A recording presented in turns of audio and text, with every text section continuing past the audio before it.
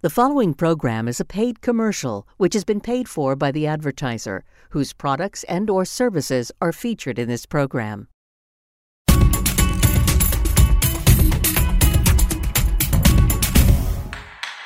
Hello, everyone. My name is Omar Carmona. I am a partner at the Carmona Lozano Mesa Law Firm, CLM Law Firm for short. I work with my partners, Cesar Lozano and Eric Meza with a Z. We have been operating our law firm since January of 2019. We are a new firm. However, we do have lots of experience prior to opening the firm. We were all solo practitioners, and we had tried multiple cases in criminal defense law, and we do primarily adult criminal defense, juvenile criminal defense, federal criminal defense.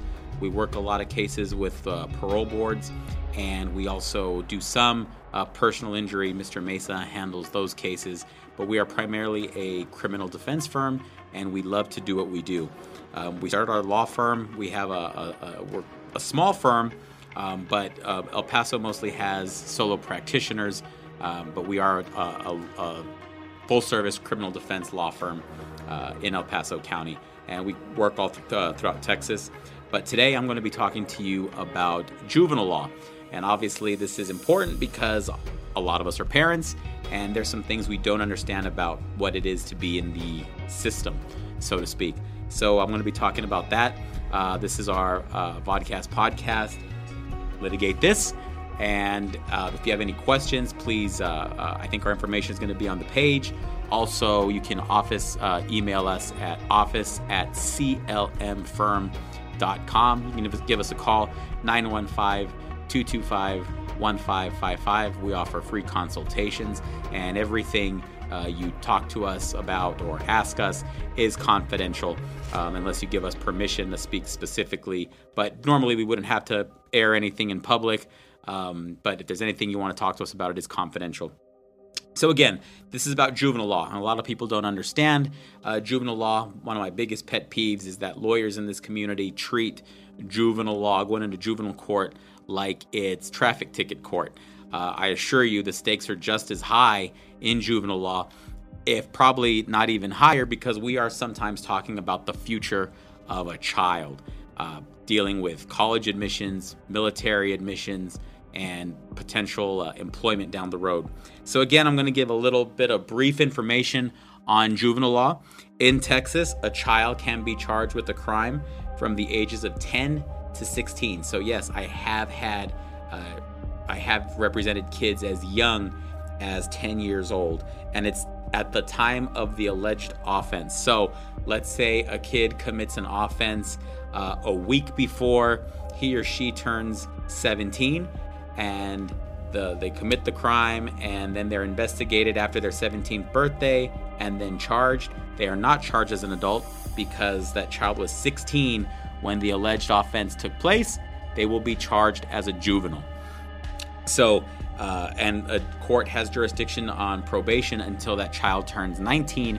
Now, if there is a commitment to the Texas Juvenile Justice, TJJD, Texas Juvenile Justice Department, that could be a commitment up until the 19th birthday. What can a child be charged with? Well, with any jailable offense, anything from as low as a Class B misdemeanor all the way to a capital felony, and we can talk more about that later. But again, the jurisdiction expires when a child turns 18.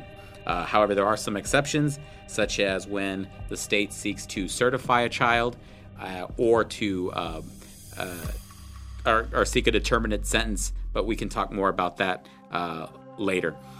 Again, what we all need to focus, and parents need to focus on this, is when your child is in the system, quote unquote.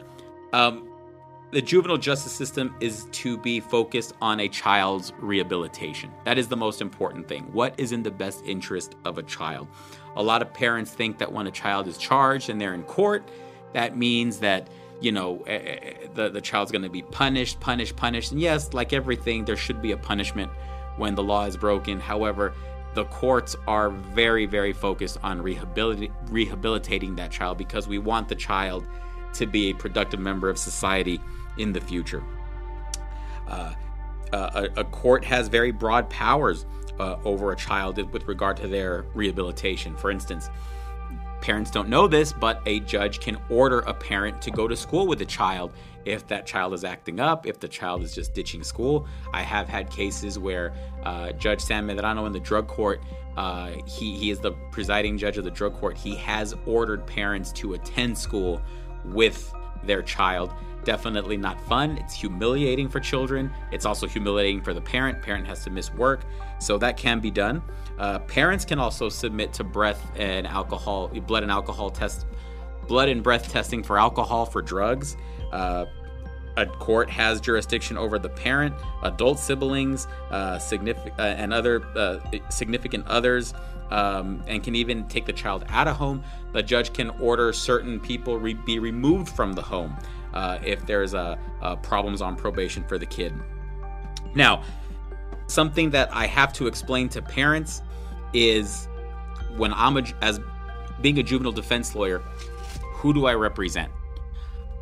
I am looking you all in the eyes to tell you, when you hire me, parents, I represent the child. So it doesn't matter that you paid me a certain amount of money. It doesn't matter where I got the money from. I represent the child only. I am not there to advocate for the parent. I am there to advocate for the child. A lot of times I get angry parents saying, well, my kid is saying that he wants to do this, but I want to do this, and I was the one that paid you, so you need to listen to me. That is not how the law works. My boss is the child, and it's my job to make sure that the child makes a very informed and educated decision when deciding how we are going to proceed in defending a case. And a lot of parents have a tough time understanding that, but that's just the way the law is, okay? I work for the child, regardless of who paid me. The child has to make certain decisions that an adult would be responsible making, such as a child has to decide whether or not they are going to admit to what they're being charged to. A child has to admit whether or not they're going to go to a judge or jury for a trial. A child has to decide whether or not they're going to testify. So these things are rights that only a child has, and as their defense lawyer, I have to listen to that. Now, there is also no privilege when it comes to the parent. So if a parent tells me something, I may have to disclose it. Now, if the child tells me something, that is confidential, 100%. There are certain exceptions, like if the child tells me that they're going to go out and hurt someone else, at that point, just like any other client, I'd have to say something. But other than that, what a child tells me is completely confidential. But that being said, I do believe that it is important for parents to be involved in decisions like this. So I do encourage my clients, my children clients, to have the parents involved, because these decisions are going to affect the parents as well. Now, moving forward, when a child is detained, what we would, in lay terms, when a child is arrested, the police may physically refer a child to the juvenile probation department. And we're going to talk more about that at later dates. Or there can be a paper referral where the police sends a referral to the juvenile probation department. The police sometimes call the juvenile in with the parents. Hey, I need the kid fingerprinted. We need to do a mug shot and get some vital information. But the police can do that. The presumption in Texas is, though, that it's in the child's best interest to be released to the parent. Now, there are certain situations where the state may seek to have a child detained. Now, this typically happens in more serious cases, your aggravated sexual assaults, aggravated robberies, all the way up to murders. And in that case, if the judge feels that there is a danger to the community, a danger to the child, him or herself, there is no suitable supervision being given at home, or if the child is a flight risk, meaning there's a possibility the child will not show up for court, the judge can order that the child remain detained at the juvenile probation department. But the presumption is it's in the child's best interest to be released to the parent. So that's what typically happens. Now, sometimes there are certain conditions. A judge can release a kid after an accusation has been made. A judge can release a kid under house arrest, electronic monitoring, things like that, just to make sure that while this case is pending, the child is going to be behaving and there is going to be some form of supervision. Now, what happens when your child is accused of a crime? And that's going to be the topic of today's conversation. Let's say you are at home or at work and you get a phone call. Your child was in a school fight and your child is now being investigated for an assault. So what typically happens there in this scenario, usually it is the officer from the independent school district, whether it be the Socorro, El Paso, any other independent school district. They have a police office, and they will investigate a case and they will send it over to the juvenile probation department. Now, that officer, let's say from the El Paso Independent School District Police Department, will then investigate the case and eventually turn it into JPD, Juvenile Probation Department. In the meantime, the case will be worked up. So the child, they're going to try to interview the child about the case. And a lot of parents ask questions. Well, the cop was talking to my kid and, I didn't know about this. Well, we'll talk about that, but a lot of these things are permissible, okay? Now, once the case is at the Juvenile Probation Department, it's in the intake section, and the county attorney's office is going to decide whether or not they're going to proceed on some allegations. Now, it's important to know the following. It's important that you lawyer up, okay? Bottom line is, if your child is being accused of something, you need to seek out legal counsel, okay? A lot of people don't realize how serious these accusations, these charges can be on a child's, the implications, the consequences these accusations can have on a child's life down the road. So it is important you lawyer up. A lot of parents don't understand these things, and sometimes they let certain law enforcement officials meet with their child. Sometimes they let their child sign things that they probably shouldn't let them sign. I think every parent needs to warn a child, hey, look, if the police officer is going to talk to you, you need to have the confidence and the wherewithal to say, I want a lawyer. And I am going to be raising my kids like that. In the event that a police officer goes and talks to my child, I want my kid to know you need to make sure that you have a lawyer present. And I know we think to ourselves, well, I don't want my kid sounding so smug, and I don't want my kid to say, hey, get me my lawyer. But, in this day and age, it's very important that your child feel represented by somebody, because the child is going to be scared. Sometimes because of nerves, a child will admit to something that the child didn't even do. But, sometimes these investigators are so well trained. They know how to get information from a child. And the scary thing is sometimes children admit to things they didn't do. And we do have false confessions. But that's why it's so important that your child be represented. Now, in the meantime, so let's say I get a phone call and they want, a child's been accused of something. The first thing I do is I tell the child, okay, I am now representing you. You are not to talk to anyone else about this case unless I know about it and give permission. So sometimes probation officer from JPD will say, hey, look, I'm so-and-so from JPD. I would like to interview you because we need to have some records updated about the child. That is an intake interview.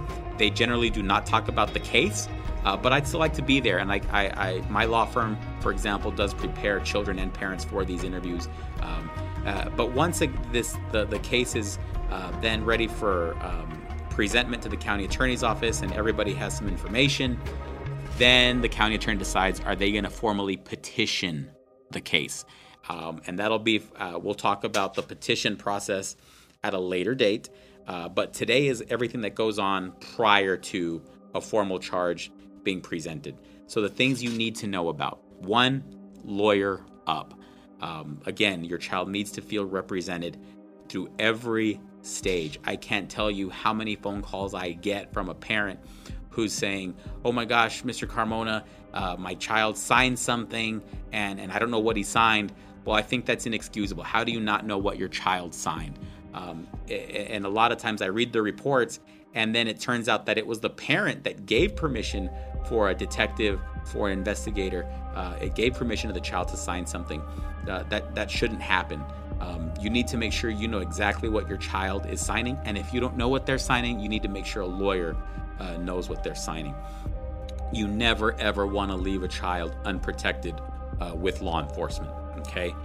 So again, make sure your child knows. It would be okay for your child to go to school with a lawyer's business card.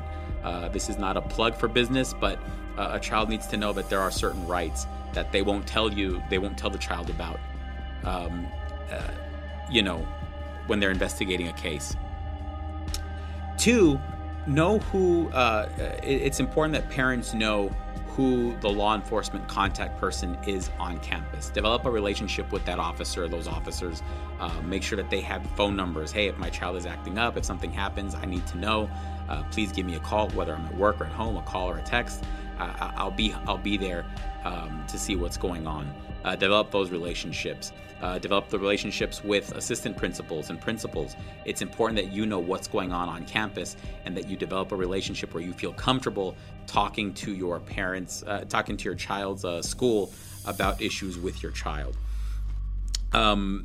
Also know that a child's record is very important, that they're keeping tabs over everything. Whether there are disciplinary referrals, your child's been ditching school, these records do get reported to the juvenile probation department. So a prosecutor will know,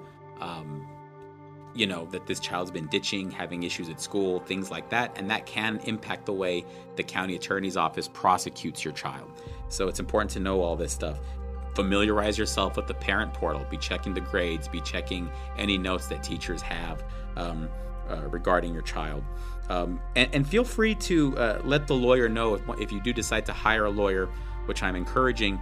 Let the lawyer know everything. Let the lawyer know that, hey, my child may be experimenting with drugs and alcohol. Hey, my child may be involved with a gang, or my child may be having some mental health issues. These are all very important things. I think a lot of times parents feel that they are being indicted or accused of being a bad parent. But, a lot of these issues, a lot of parents are facing, regardless of their social income, their socioeconomic status. We are all having the same types of problems with our kids. So don't feel like this is somebody saying you are being a bad parent. But the most important thing is, again, it's okay to seek out legal advice when it comes to your kid. You don't want your kid going at this alone. So please don't hesitate to contact us at the CLM Law Firm, 915-225-1555, or contact extracurricular activities. And always feel free to ask questions, because for a lot of you parents, this is the first time you ever experienced law enforcement. So just inform yourselves with our kids. Thank you very much, and we'll talk soon. CLM Law Firm is the trial team you can trust for your criminal defense, car accident, school hearings, or parole cases. We combine our decades of experience to fight on your side as one powerhouse team, standing with you, standing for you. CLM Law Firm.